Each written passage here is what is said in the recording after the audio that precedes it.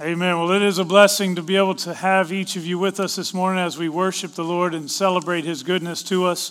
And He shows His goodness to us in many different ways. And sometimes He'll even show His goodness to us with something like long life. Yesterday, we celebrated one of the most wonderful ladies of our church as she had her 90th birthday. And thinking about her birthday, my mind began to wander, thinking about all that has changed since Billie Faye Harvey was a little girl. The argument could be made that the United States looked nothing then like it does today. She was born in the roaring 20s, although she likely would have been too young to remember much of that season in history. It was a time of prosperity and peace that very quickly changed as in 1929, the Great Depression began. This was a time of financial ruin for many and a time to rein in the excesses of others. Just a few years before her birth, World War I had come to an end. By her teenage years, the Second World War had begun. And it would be through these areas of conflict that the United States would position itself as the most powerful nation in the world.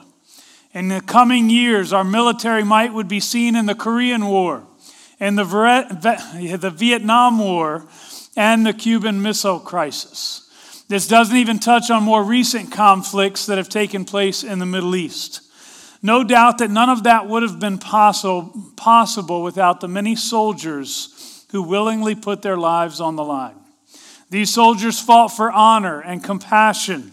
They fought for patriotism. This past Friday, we celebrated Veterans Day, and surely this nation has a great history of soldiers, men and women of courage, who have earned the freedom that we benefit from today. For that, we say thanks to all of those who have served. But the military isn't the only thing that has changed over these past 90 years. She's lived through 15 presidents, and the 16th one is about to take office. She's seen the success of the civil rights movement. Man has walked on the moon, and technology has improved at a ridiculous pace. A few negative elements include the removal of prayer from school, a general turning away from Christian values, and the introduction of various addictive substances, as well as various health issues like HIV, which were initially spread through promiscuous sexuality and drug abuse. By the way, there were other ways that it was spread, but that was the primary means of it at that time. Other negatives deal with the increase of fatherless homes, a lack of respect for the parents who are in the home, a massive increase of sexual perversion, a general disdain of government and the media, and unfortunately, even a growing distrust toward clergy, partially because of those who have made poor choices along the way. A few positive changes would include the improved methods of transportation, the increased opportunity for education, a greater life expectancy. That's why you have individuals living to 90 years old and much longer. We're looking forward to 10 years from now celebrating her 100th birthday. But a part of the greater life expectancy is because of advances in medicine. Also, we have the advent of internet communication, which, by the way, I know some people would see that as a negative too, but there's no question we appreciate much of the advances in technology. When Billie Faye Harvey was a little girl, there weren't many houses that had air conditioning, yet somehow we really enjoy those things now. In recent years, the changes in our culture seem to have sped up significantly. It would seem that our nation is continually becoming more divided. We completed a contentious election season this past week, only to see even more protesting among those who were unhappy with the results of our democratic election. Prior to that, we've seen anger and frustration over political issues like abortion, corruption of government officials, and occurrences of police brutality. I will tell you that the world has changed much, and in some ways it's a good thing, but there are some other ways I look at it and I almost think, man, I wish we could have it the way that it used to be. All of this leads us to a few questions. First of all, what's next? Where have the past 90 years led us? Is this world all there is, or is there something much more significant that lies around the next corner for us? Let me answer this last question for you with an emphatic yes. There is something more significant that awaits us.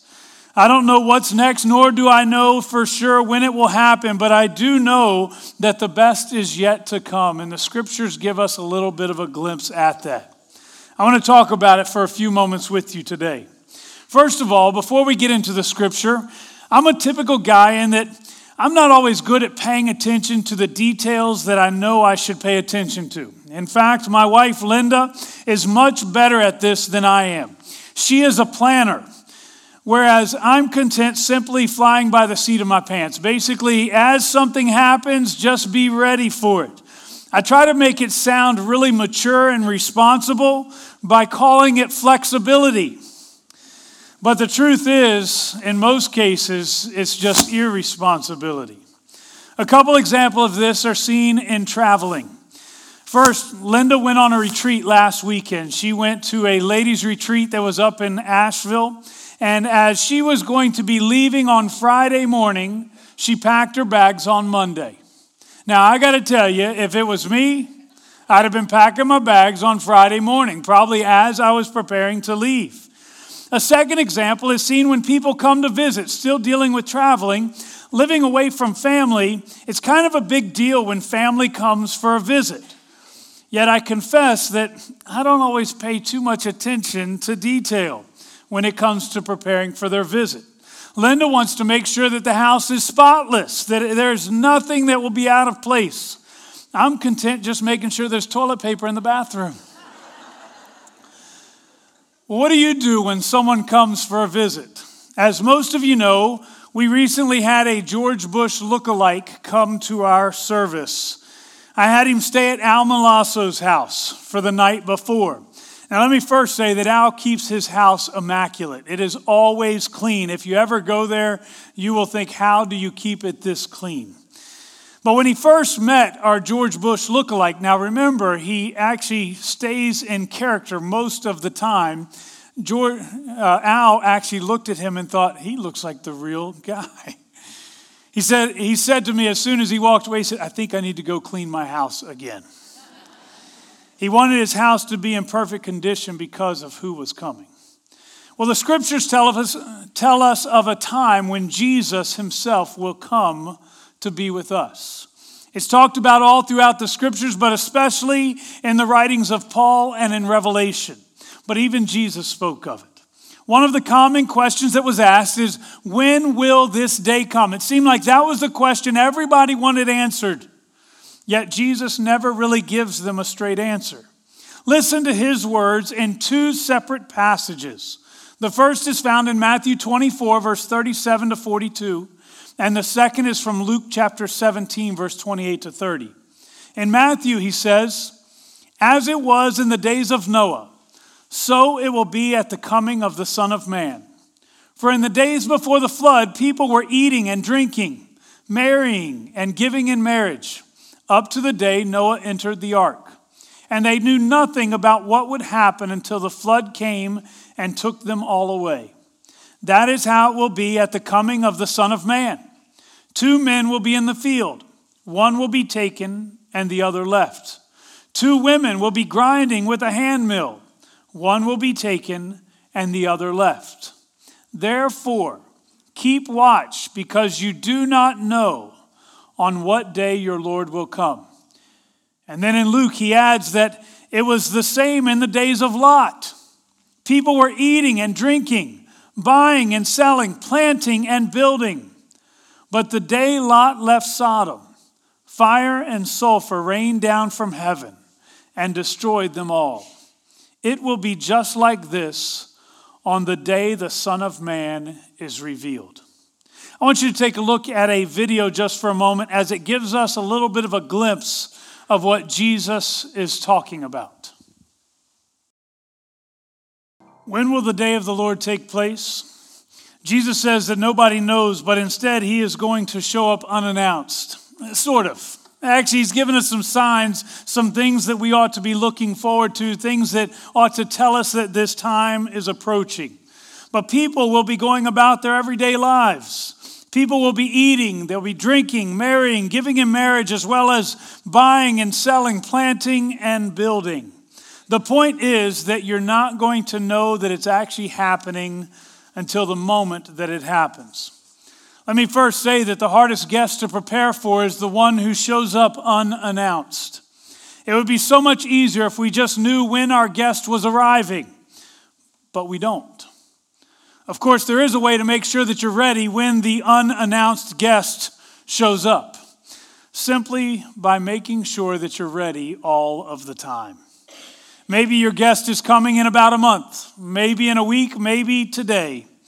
But if you don't want to be caught off guard, then you must make sure that you are ready now. I wish I could tell you when the Lord is going to come, but I really can't. And if anyone else tries to tell you when he's coming, they're liars or very much deceived. This would cause some to assume that the second coming of Christ is probably far off in the distance, and that's why nobody recognizes for sure when it's happening. Maybe it's another century away, or maybe it's another 1,000 years. Certainly, people have assumed that Christ's return was near for 2,000 years. So what makes us think that it could happen in our lifetimes? Well, to begin with, I will tell you there is no guarantee that it will happen in your lifetime. But I need you to know that it certainly could, and there are certainly some signs that would tell us that it is likely near. From the examples that are given in these two passages, there are a couple things that we can identify regarding when these things will happen. First, note that both stories, Lot and Noah, indicate a time of utter immorality. There is a connection between sin and the judgment of God. In Sodom and Gomorrah, there was such perversion that violence and sexual immorality toward random travelers had become acceptable, often even involving large groups of people. In Noah's day, we're told that God looked upon the heart of humanity, and he saw nothing but evil all the time. You see, the common thread in both of these stories is that immorality seems to have overtaken the culture. In Lot's case, he was the only righteous man to be found in the entire city of Sodom. In Noah's case, he was the only righteous man to be found among all of humanity. Without question, you can be sure that when the culture around us becomes overwhelmed with sin and immorality, that the judgment of God cannot be far behind. I do not share this to create a sense of fear in anybody, but I do want you to realize that the things that were happening during Lot and Noah's times are absolutely happening again. Sexual perversion dominates our media. Children are sacrificed to the god of convenience and pleasure. Drugs and alcohol have led to nothing but a sense of despair. We have become desensitized by violence that seems to happen every day. And the name of the Lord has become something to be mocked rather than to be honored. You can be sure, based on what is happening around us, that the day of the Lord is near. But aside from the connection between sin and suffering, a second thing that we see in this passage is between sin and judgment. A second thing that we see is a connection between suffering and judgment. You see, there is a very positive element to the return of Christ, the judgment of God, but there's also a sense of suffering. There's an ugly side to judgment in both Lot and Noah's stories. The people who had become alienated from God find themselves experiencing total destruction. Sodom and Gomorrah are destroyed by burning sulfur, while the people of Noah's day are slowly drowned as a result of a massive flood. Between the two, I'm not sure which is the worst way to die. What I gather from this is that while the second coming of Christ can be great, there's also an ugly side to it. I've been doing a study recently on the book of Joel. which is only about 3 chapters, but its whole focus is on the coming of the day of the Lord. And in almost every reference to the day of the Lord, there is an adjective that is never positive: dreadful, terrible, destruction, darkness, and gloom. The point is that there will be great suffering that is associated with the Lord's return. That last word I shared, gloom, is basically what we see in Matthew 24 and perceived even in the video that you just watched. Jesus describes a time when 2 men will be working and one will suddenly disappear and the other will be left. 2 women will be grinding at the mill. One will disappear and the other one left. I loved that image of a husband and a wife who probably had been married for many, many years, loved each other dearly, and all of a sudden one is gone and the other is left. A father pushing his daughter in the swing, and suddenly she's gone and he is there, filled with nothing but gloom and despair. Imagine being those who are left behind, wishing that not only you still had your loved ones with you, but maybe even knowing that you have just lost every opportunity you might have to be saved. It's too late. There's a third element that is seen in this passage. We've talked about sin and judgment, suffering and judgment. There's also a reward that is connected with this. While there is suffering and sorrow for those who are not yet ready for Christ's return, there is also a great reward and celebration for those who are ready. I will tell you today, I am in that group. I look forward to the return of Christ. I see the brokenness of our world. I see sin that seems to weigh us down constantly. It seems like there's always something going on, and you just wonder how much more God will put up with. And there's a huge part of me, I want so much for the Lord to come back today, because I know that my heart is right between He and I. It doesn't mean that I'm perfect, but it means that I recognize the grace of Jesus Christ that has made up the difference where my imperfections come in. I celebrate, I anticipate the coming of Christ. I look at Lot, I look at Noah. I'm sure that they were heartbroken because people that they cared about died in the judgment of God. But do you know that God blessed them? He provided for them. The day of judgment is not a horrible thing for those who are ready to meet Jesus Christ. In fact, in those situations, it is a privilege for us. I've shared with you before, my favorite verse of Scripture comes from Revelation chapter 3, verse 21, where it says, "To him who overcomes, I will give the right to sit with me on my throne, just as I overcame and sat with my Father on his throne." What a blessing that is. On that day of judgment, when I stand before God, He's going to not only tell me, "Well done, good and faithful servant," but I picture Him sitting up there on a throne and He says, "Come on up here, son." And He's going to invite me to sit in His lap. What an incredible blessing and privilege that is for those of us who actually have that right relationship with Jesus Christ. But this leads me to the most important question today. How can I be sure that I am ready for the return of Christ? To answer that question, I want us to go back to the book of Joel. I just referenced it a moment ago.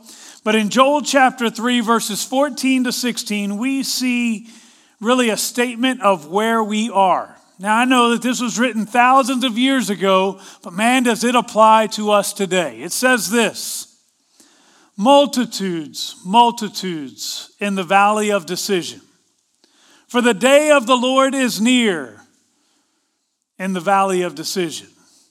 The sun and moon will be darkened and the stars no longer shine. The Lord will roar from Zion and thunder from Jerusalem. The earth and the heavens will tremble, but the Lord will be a refuge for His people, a stronghold for the people of Israel."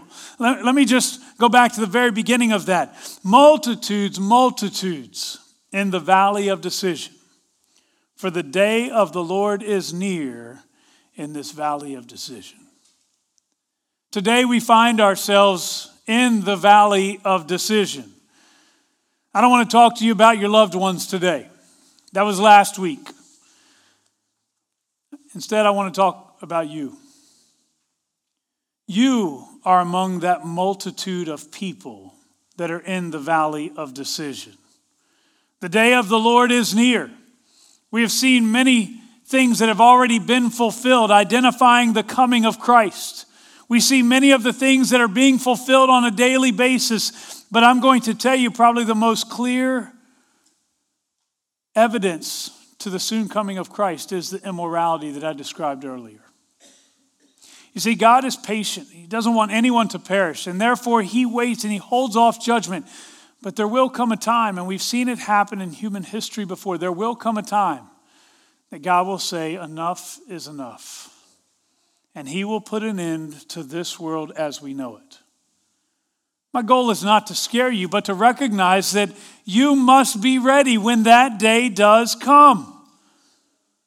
The day of the Lord is near, and Jesus Christ has declared that He is the only way to salvation.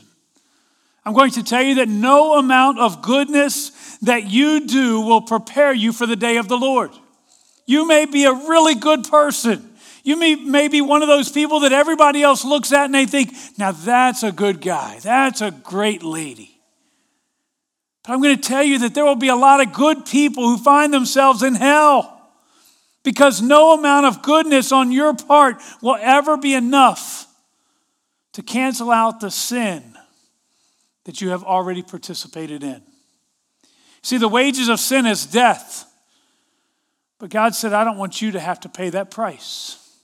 So He allowed His Son, Jesus Christ, to be your sacrifice, to pay your price.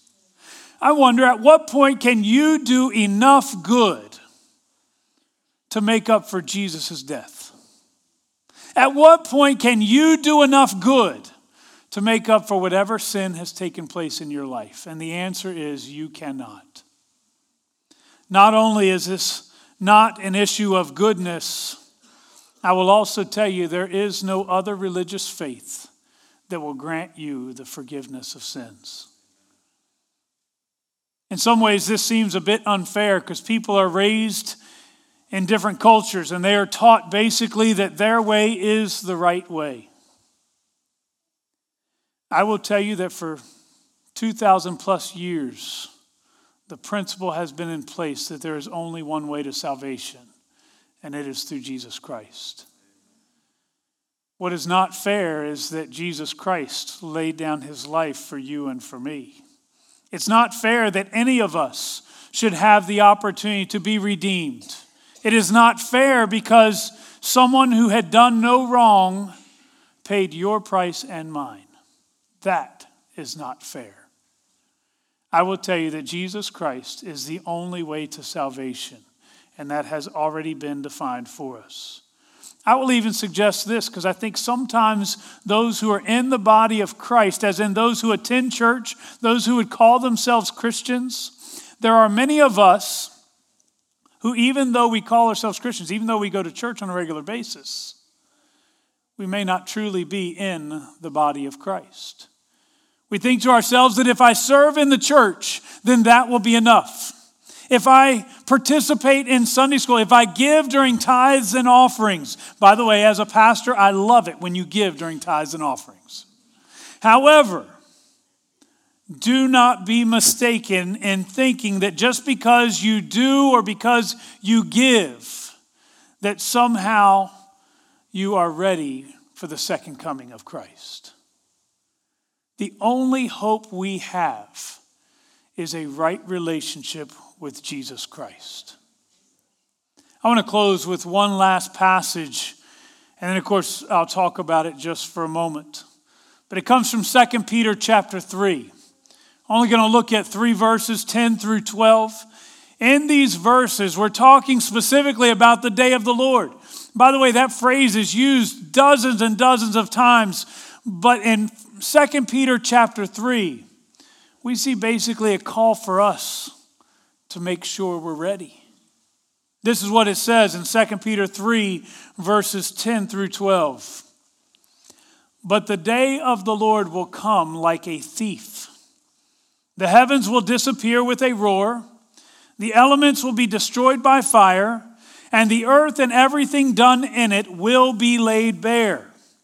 Since everything will be destroyed in this way, what kind of people ought you to be?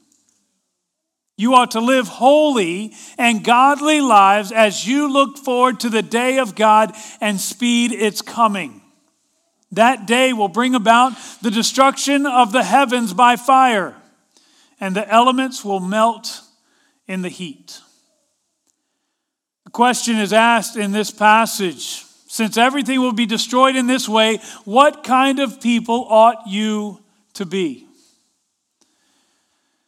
This past week, as many of you know, we elected a new president. I will tell you, it's probably the ugliest election I have ever seen. Now, I know I'm not as old as Billy Faye Harvey, but it was probably the ugliest election I've ever seen. And a part of it is because I'm not 100% sure that either of those candidates was really a godly candidate. Now, it's possible one might do some things that benefit the church a little bit more, but the truth is, both of them were incredibly flawed as candidates. And one of the dangers that we run into is almost as a church, us now being associated with a candidate rather than Jesus Christ, who should be our hope. There are many in our world today who are looking and saying, I don't want to be like our president. I don't want to be like the people who support our president. I was reading a blog, which is kind of like a journal that individuals write for everybody else to be able to read. And I was reading a blog this week, and there's an individual that I respect very greatly. He was actually the dean up at Wesley Seminary. And one of the things that he stated was that as Christians, we will no longer be able to use the term evangelical and still be able to connect with millennials. His reference was to the fact that many millennials looked at Donald Trump and they saw Donald Trump as someone who stood against their values. Inclusiveness, loving everybody, and the hatred that has been perceived through the media.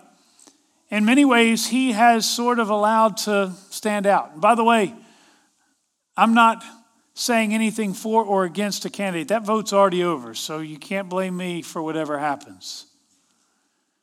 But I do want you to understand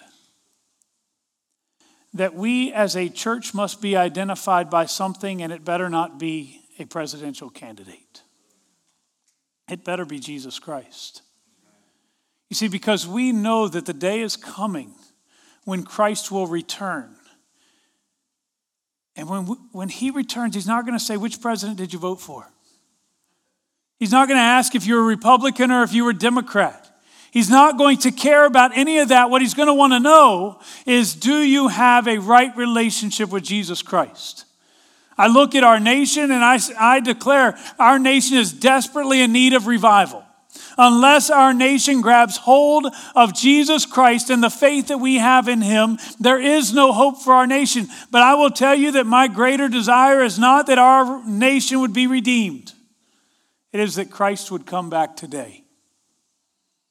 Because I know that as a child of God, I have the promise of eternal life that's been granted to me. And he is faithful. He will bless and he will keep his word.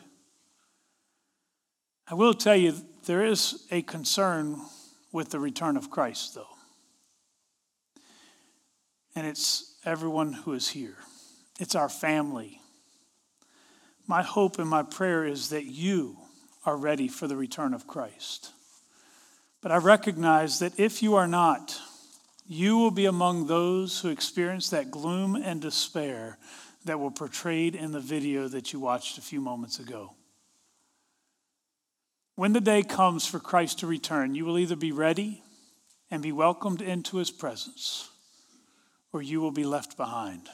You will be cast aside. I want you to ask yourself this morning, Are you ready to meet him? Because if not, don't wait till tomorrow. Again, my goal is not to scare you, but maybe a little bit of fear is a good thing. If you're not ready, you're not guaranteed tomorrow. You're actually not even guaranteed the rest of today.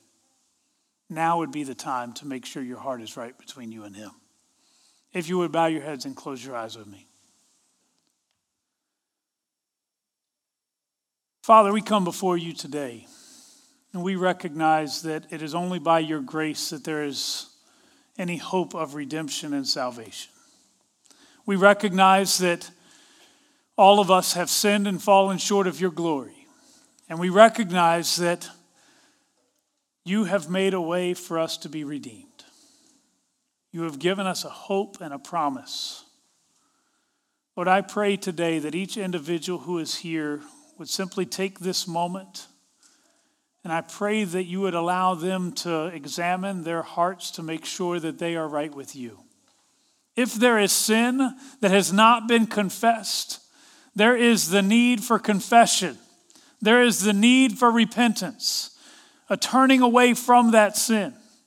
Lord, I pray right now that you would send your spirit of conviction upon each individual who is here, who is in need of your grace.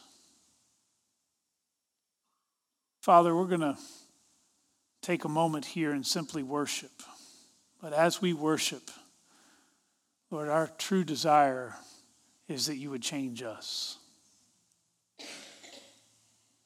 With every head bowed and eye closed this morning, I'm going to ask the worship team, they're going to start leading us in a song. It's called I Need You More, but I'm going to ask you just, maybe right now you don't even sing, you just want to listen and maybe even pray between you and God. If you recognize the need for salvation today, your heart is not right with him, I want to open up the altar to you this morning. They're going to sing, I Need You More. And as they sing, maybe this is your time to repent, to turn from your sin, and to allow God to give you that hope and confidence so that when that day comes, whether it's today, tomorrow, next week, 20 years from now, you will be ready. I will ask, if possible, would you stand? Sometimes it makes it easier for people to move forward when other people are already standing around them. Would you guys lead us? And then we'll pray again afterwards. I need you more than yesterday. I need you more than words could say. I need you more than ever before. I need you more. I need you more than the air I breathe, more than the song I sing, more than the next heartbeat, more than anything. And Lord, as time goes by, I'll be by your side, 'cause I never want to go back to my old life. I need you more than yesterday. I need you more than words could say. I need you more than ever before. I need you more. I need you more. Father, as we come before you, we declare our need for you above all else. But we know that there is a day that's coming, that you will come and you will judge all of humanity. Lord, we do look forward to that day. We look forward to the day that we hear those words, well done, good and faithful servant. We We look forward to the day that you welcome us into your presence. You invite us to sit on your throne with you. But Lord, our hearts do break for those who perhaps they are not ready. Perhaps if today were to be the day that you chose to come back, they would not be ready.